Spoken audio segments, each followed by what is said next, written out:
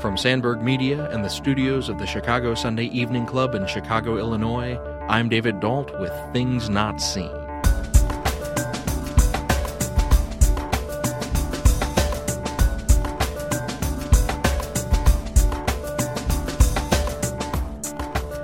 On today's show, we air part 2 of our interview with pastor and author Kat Banakis. We discuss her recent book, Bubble Girl, An Irreverent Journey of Faith, which is both a memoir and an introduction to theology.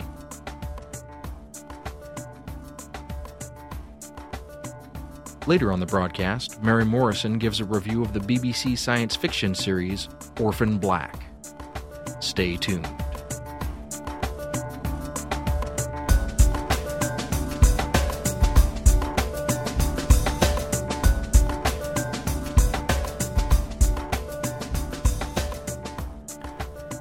This is Things Not Seen. I'm David Dalt. Our guest today is the Reverend Catherine Kat Banakis.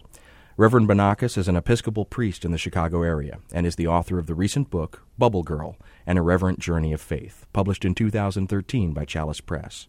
In addition to her work for the church, Reverend Banakis has had a long career in the nonprofit sector, working as a lobbyist, a financial officer, and a fundraiser. She chronicles those career shifts as part of her book. Reverend Kat Banakis, welcome to Things Not Seen. Thank you, David. I'm delighted to be here. Well, you are ordained in the Episcopal Church, but the household in which you grew up, at least from the sound of the book, was not a traditional Episcopal household. In fact, it was a household that had many different religious and cultural influences. Could you tell us a little bit about what that house was like, what the home was like? Sure. I grew up in what could, in a very vanilla sense, be called a Christian church-going household. But that would be the most boring version of the story. My family is many generations Chicago on both sides. My dad's family is Greek Orthodox, and my mother's family is Irish Catholic. And we are the quintessential Ellis Island immigrant experience of people coming through and names modified on the island and then making it to Chicago for work opportunities. And at the time in which my parents married, theirs was considered a mixed marriage of sorts, of these ethnic religious groups coming together of Greek Orthodox and Irish Catholic. And after they were married, they didn't attend church as a couple. I was baptized Catholic, and then my mother felt this need that she wanted to get back to church and wanted her children to be raised in the church. But neither of them liked the other person's church or felt comfortable in it. And so we started attending a Lutheran church as sort of a happy medium. And the thing that actually got us out of going to Catholic churches, and this is apocryphal in some ways, but it's worth telling the story. I was a toddler squirming in the pew, and my mother was narrating what was happening up front. And she said, and then the priests do this and blah, blah, blah. And I said, well, why aren't there any girls up front? And she said, well, in this church, there aren't girls allowed up front. And I said, in other churches, there are. And why she left that loophole for a precocious 4-year-old, I'll never know, but she did. And she said, yes, in other churches there are. And I looked at her and said, well, why are we here then? And of course, I don't remember this story, but this has been told to me. And so my mom began exploring Protestant churches. They ended up at an evangelical Lutheran church. And my dad was in tech sales, and we moved throughout the U.S. and Asia as I was growing up. And as we moved to different places, we ended up always at a Lutheran church. And I think that was probably as much for the happy medium liturgical tradition as it was that no matter where we lived in the world, there were a bunch of Midwesterners at the Lutheran church. And so there was a cultural familiarity there. And when I was in high school, I started pulling back from my religious tradition, in part because of the nascent debates at that time about non-heterosexuality that were happening in the church, in part because of really appropriate things that happen as a teenager. And so when I went to college, I was really interested in religion, but wrestling with it. And you have to fill out a little card about your religious affiliation, and it asked, how would you describe your relationship to your religious tradition? And I answered belligerent. And I think that that's true. My experience of my relationship to organized religion and to the church has been one of Jacob wrestling for a blessing with the angel in the desert, not of happy fields necessarily. And that wrestling has deepened the relationship. After college, I was attending an Episcopal church in Washington, D.C. Because it was big. And I could be anonymous and had a 20s and 30s program, and that's what I wanted. And about the same time that the Episcopal Church decided to ordain the first openly gay bishop, the Lutheran Church decided not to take action on the issue of LGBTQ ordination.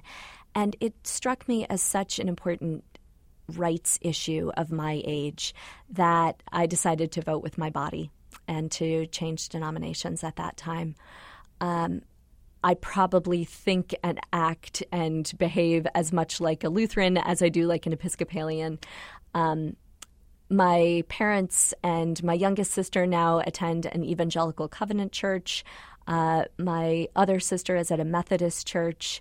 And part and parcel to this also is that one of my great-grandmothers was one of the original Pentecostals in the Western movement out in California.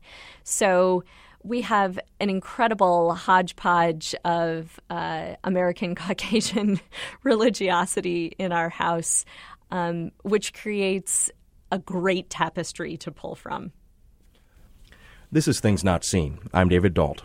Our guest today is the Reverend Kat Banakis. Reverend Banakis is an Episcopal priest in the Chicago area and is the author of the recent book, Bubble Girl, An Irreverent Journey of Faith, published in 2013 by Chalice Press. Well, as I've been mentioning, your book is published by Chalice Press, and we've been lucky to have a number of Chalice Press authors on the program, oftentimes in the context of the Young Women's Clergy Project. And one of the questions that I have asked repeatedly of guests is the experience of being a young woman who is taking on a pastoral role in the church. You just mentioned LGBTQ issues, and those are certainly important issues that have been part of the political conversation of the church for the past several decades. Mm-hmm. But also an important political conversation for the church has been the role of women. And I wonder, has your experience as a woman in the pastorate been one that has been wholly positive? Have you had some points where you have felt something like what we might call a glass ceiling? I choose to put myself in situations where I'm welcome. So no doubt there are congregations in the country who would not be open to having a female clergy person. I don't choose to apply to work there. And I chose to be ordained in a tradition that has ordained women since the 1970s and into the 80s. And I could have opted for a harder route, and I chose the easy route on that. And because of that, my experience has been largely positive. Outside of my congregational settings, of course, I'll occasionally show up to do a wedding or at a hospital or, for a funeral or something like that. And I'll say, "Hi, I'm Kat. I'm the priest." And there's "You're the priest? You're a little girl." But I am. And that's who I am and why I'm there. I think that certainly the experiences of my male colleagues versus my experience are sometimes different because of gender. It took me a long time to get used to the fact that serving at the altar and speaking from a pulpit is a visual medium. And so for the first couple years when it was a Sunday morning and I had preached or presided in some capacity, and then in the reception line afterwards, people would talk about my hair or what I was wearing or something, I found it really disconcerting. I thought, I just was talking about life and death, and you're asking me about my earrings. And I got around to the reality that when one is up there, when one is in the pew and looking towards the front of the church, you are watching the people and you are looking at them. And when I embraced that a church service is a visual and auditory and multisensory experience, and I am part of the visual panorama up there, I got over it. And I have female colleagues who are very firm about the fact that nobody can talk about what they look like and that isn't welcome. It doesn't bother me at this point. I still think it's curious. I still think that it probably doesn't happen to my male colleagues. But given that people have been watching me for 75 minutes, of course they're going to notice when I got a haircut. It was different last week. It is sad for me that within the Christian family, my ordination is not necessarily recognized because of my gender.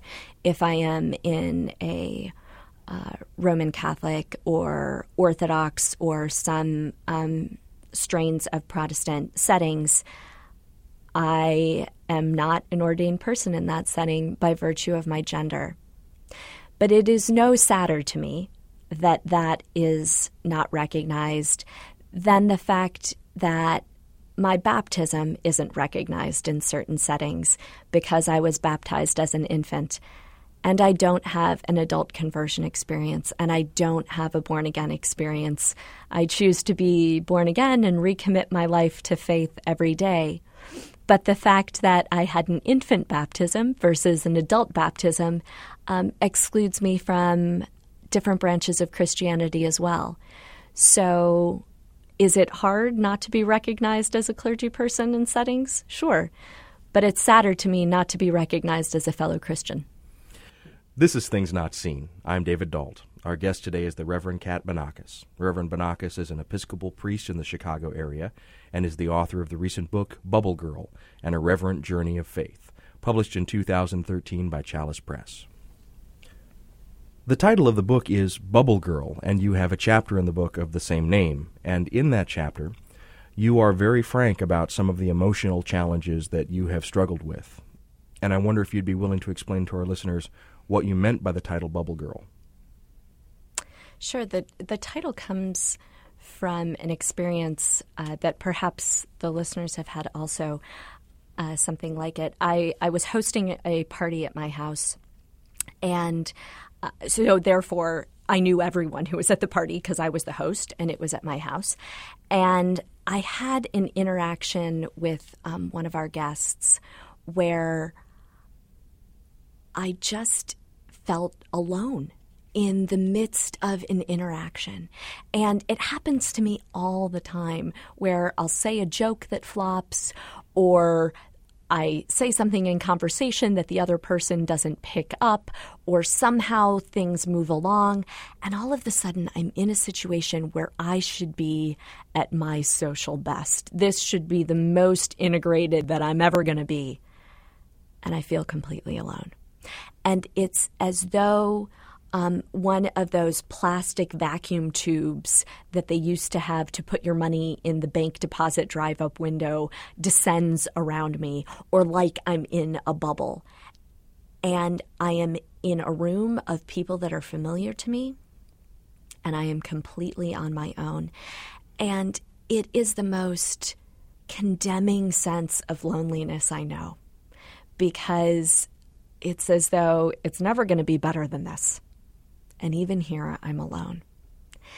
And in the chapter, I talk about how if I can pause in those moments of absolute panic, that I am always going to feel this alone. Sometimes I'm able to hear something like the voice of God say, I know you're sad, and I know you're scared. Just stay at the party. And generally, if I can get myself to stay at the party, it's better by the end of the night. And there's this wonderful part in the Gospel of John that's John's version of the Last Supper story. And Jesus is with his buddies. He's with his friends. And John is the only gospel that uses the term friends there. He's with his Goombas. And he's trying to explain to them what's going to happen. And he says, I've come from the Father. I'm going back to the Father. But don't worry, I'm going to leave you the Parakletos, the spirit of remembering, the spirit of reminding. And he says different versions of the coming from, going back, going to leave. And nobody is catching on to what he's saying, not even the friend with whom he's closest. And when I read this story, I can feel Jesus getting more and more frustrated. And Jesus ingratiates himself to me in that story of here, this God-human who walked on the earth was with his friends, with the people he most loved, and he felt alone too. And he was in some sense explaining to them, but in some sense reminding himself that he was part of something bigger. And maybe when I am most alone in a social setting, I'm part of something bigger too. This is Things Not Seen. I'm David Dalt. Our guest is pastor and writer Kat Banakis, the author of Bubble Girl, An Irreverent Journey of Faith. Reverend Banakis is a bivocational pastor who divides her time between work in the church and the world of nonprofit fundraising. Her book, Bubble Girl, also plays two roles. It is both a spiritual memoir and an introduction to theology. You can find out more about Reverend Banakis and her book at our website, thingsnotseenradio.com. We'll be back in a moment. This is Things Not Seen. I'm David Dalt. Each week on our program, we offer a rich conversation about culture and faith. Our guest is pastor and writer Kat Banakis, the author of Bubble Girl, An Irreverent Journey of Faith. Reverend Banakis is a bivocational pastor, which means she divides her time between work in the church and the world of nonprofit fundraising. Her book, Bubble Girl, also plays a dual role. It's both a spiritual memoir and an introduction to theology. You can find out more about Reverend Banakis and her book at our website, thingsnotseenradio.com. I was very taken with the imagery you used in the conclusion of the book, and I will admit I got a little weepy when I got to the last pages. You describe your ordination process as a priest in the Episcopal Church, and a lot of the folks that you've introduced us to throughout the book in the previous chapters seem to be there at your ordination. And they participate in the ceremony, some of them do. But more than this, you use the language that it felt something like a prom scene at the end of the movie, which I thought was really, really apt. But I also caught that there was a lot of wedding imagery there. At least there seemed to be a lot of wedding imagery for me. You talk about standing at the top of the aisle and walking down the aisle towards the altar and those sorts of things. And I wonder if perhaps maybe that's also how it felt for you, that becoming a priest in the Episcopal Church was kind of like a marriage, kind of like a wedding, giving yourself wholly with your vulnerabilities and your strengths to this institution. And I'm interested in your reflection on that, because that really struck me at the end of the book. Well, there certainly are similarities in that, insofar as it's a moment in which I was taking public vows and was committing myself to this life and to this commitment and taking on this role and this fidelity to this role. And when I got to the church the day of my ordination, my friend and rector came in and she said, "Well, aren't you a spectacular little bride of Christ?"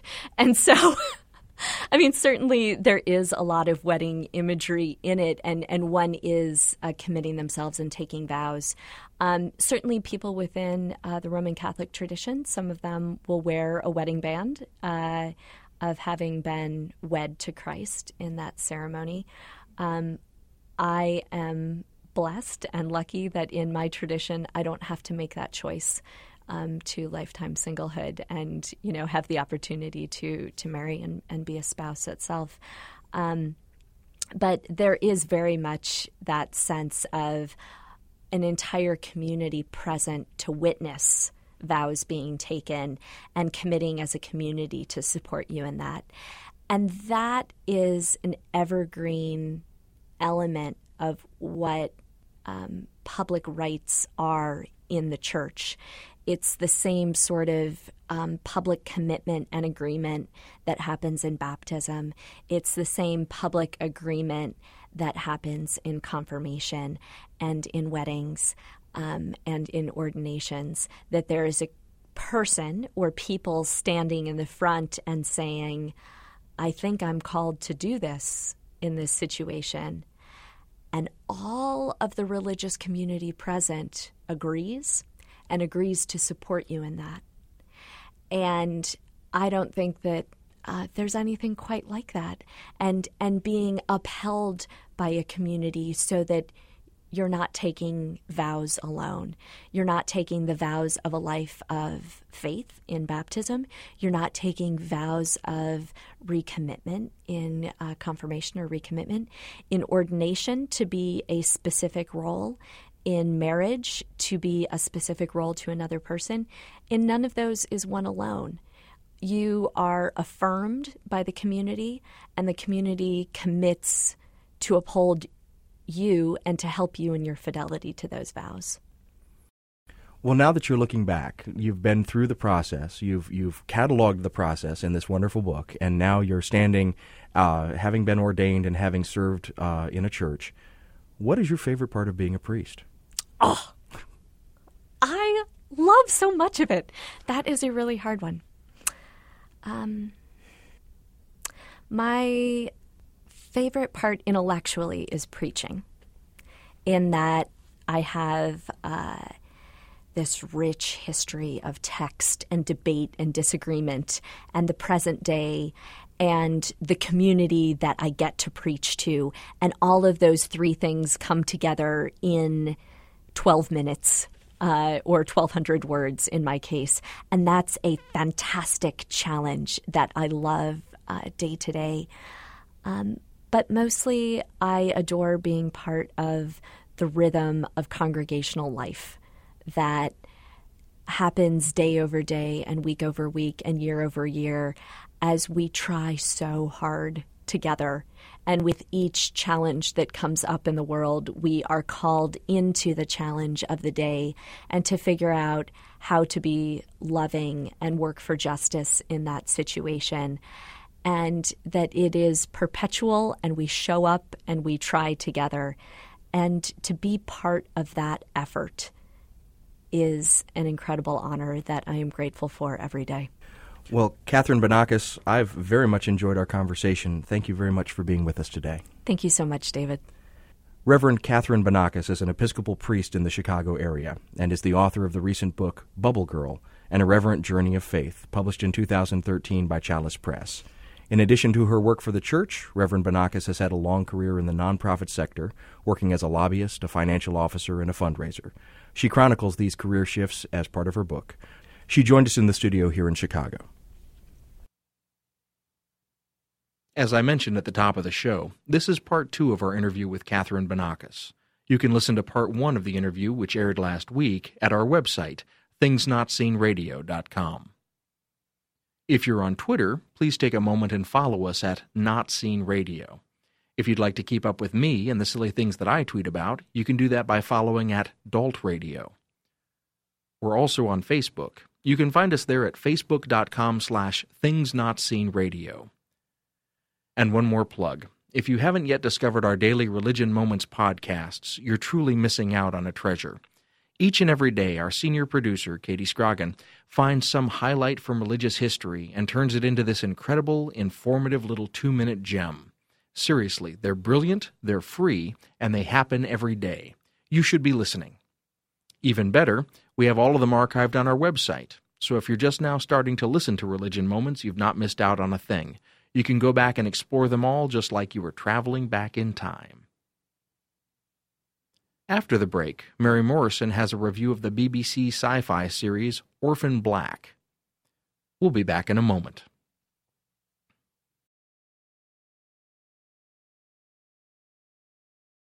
This is Things Not Seen. I'm David Dalt. Each week on our program, we offer a rich conversation about culture and faith. I have a lot of respect for television series with strong female leads. Now, while I was never really able to get into Alias, my wife and I are huge fans of Buffy the Vampire Slayer. The issues that a good science fiction series is able to raise about power, gender roles, and the nature of femininity makes for a lot of good conversations at our household. While I haven't yet seen the BBC series Orphan Black, I have a feeling that I'm going to like it, especially since it seems to offer not just one, but nearly a dozen strong female leads. Our summer intern, Mary Morrison, offers this review. This review contains spoilers. For a second year in a row, Orphan Black's Tatiana Maslany was snubbed an Emmy nomination for Outstanding Lead Actress in a Drama Series. While incredibly talented, you could argue she doesn't exactly fit the awards criteria, because she isn't just a lead actress. Sure, she stars as Sarah Manning, a former con artist on the run, but she portrays a series of clones, 11 total at the end of the second season. Maslany isn't just the show's lead actress. She's a supporting actress several times over, effectively carrying the entire plot. Orphan Black follows a group of human clones, dubbed Project Leda after the Greek myth that led to the birth of Helen of Troy. The women were unaware they were clones, their DNA was patented, and that they were scientifically studied, normally by a parent or significant other. Their inception was part of a movement entitled Neolution, which promotes scientifically directed evolution, essentially a modern eugenics movement. Working against the Neolutionists, a secret group called the Proletheans find and assassinate the clones because they believe they are an affront to God. Sarah Manning stumbles into the commotion when she steals the identity of another clone. Working together, a group of clones form the Clone Club to fight both for their individual freedom from scientific study and their safety. As the series continues, Maslany's most moving performance is in the role of Helena, who was raised in a Prolethean covenant in Ukraine. Over the course of 2 seasons, Helena transforms from the psychopathic clone killer to an empathetic character. She, of course, remains mentally unstable, but justifiably so. The nuns who raised her believed she was a product of the devil and abused her. 2 seasons isn't nearly enough time to heal 30 years of manipulation and torment at the hands of the Proletheans, but Helena becomes an underdog hell-bent on revenge. Her vengeance is often in the form of a Dante-esque contrapasso, like blinding the nun that made her see darkness inside herself, and burning the ranch of the polygamists who forcibly impregnated her in the hopes of creating a holier child. Throughout the show, Proletheans often quote Psalm 139 to display humans' innate godliness. I will praise thee, for I am fearfully and wonderfully made. Helena is that fear, and it makes for wonderful, compelling television. I am constantly amazed at Maslany's acting range, both physically and vocally. Each character, from Helena to the alcoholic soccer mom Allison, is incredibly unique and nuanced. Her accent work is flawless, ranging across Europe and the Americas. The only clone that seems to be a misstep is Tony, a trans man. While his character is conceptually interesting, he was an overreach for both Maslany's acting abilities and the production team. Both his appearance and his mannerisms were unconvincing. But that was only one minor mistake. Orphan Black is wonderfully shot and edited. Often, I forget I'm mainly watching one actress talking to herself. Some moments are a little gimmicky, especially the 4-clone dance party in the season finale, but the fact they can pull it off is amazing. What I find most interesting about Orphan Black is its place in the genre of science fiction as a whole. As a religious woman, I find myself often doubly shut out of a genre that largely revolves around secular men. However, Orphan Black focuses on the relationship between these female clones and dispels the common sci-fi trope of secular science triumphing over a rational religion. Instead, the personal morals of the Clone Club stand in the middle of the 2 extremes. The series uses the juxtaposition of fact and faith to explore the bigger themes of nature versus nurture. For example, fundamentalist religion causes Helena's ruthlessness, but extreme scientific pursuit created her foil, the clone Rachel, who was raised as an experiment. She was fully aware she was being monitored and forcibly continued medical examinations of the other clones. While Helena and Rachel's upbringings were incredibly different, both of their extremisms led to an intense brutality. Therefore, religious fundamentalism is disparaged, but so is a scientific lack of compassion. Sarah and the Clone Club must find a middle ground that protects themselves and their families. The show champions reason and tolerance, proving that nothing is truly orphan black or white. Mary Morrison is our summer intern. She's a rising senior at Sewanee, the University of the South, where she's editor-in-chief of the campus newspaper, the Sewanee Purple. She reviewed the BBC series Orphan Black. Things Not Seen is produced by Sandberg Media, LLC, with the support of the Chicago Sunday Evening Club. Today's show was recorded at WBEZ at their Navy Pier studios here in Chicago. WBEZ is not responsible for the content of this program. Additional production for this week took place at our studios here in the Chicago Loop. Our theme music is composed by Gene Kija. Mary Gaffney engineered the show. Kim Tron and Mary Morrison did the editing. Our staff includes Travis Abels, David J. Dunn, Alexander Badenoch, and our intern is Mary Morrison. Katie Scroggin is our senior producer. You can follow us on Twitter at Not Seen Radio. Visit us on Facebook and like our page to receive regular updates about the show and to find out more about upcoming guests. That's facebook.com/thingsnotseenradio. And you can sign up for the free podcast, listen to old shows, send us an email, and hear extra audio from our guests if you visit us on the web at thingsnotseenradio.com. I'm David Dalt, and we'll be back next week with more conversations about culture and faith. Please join us.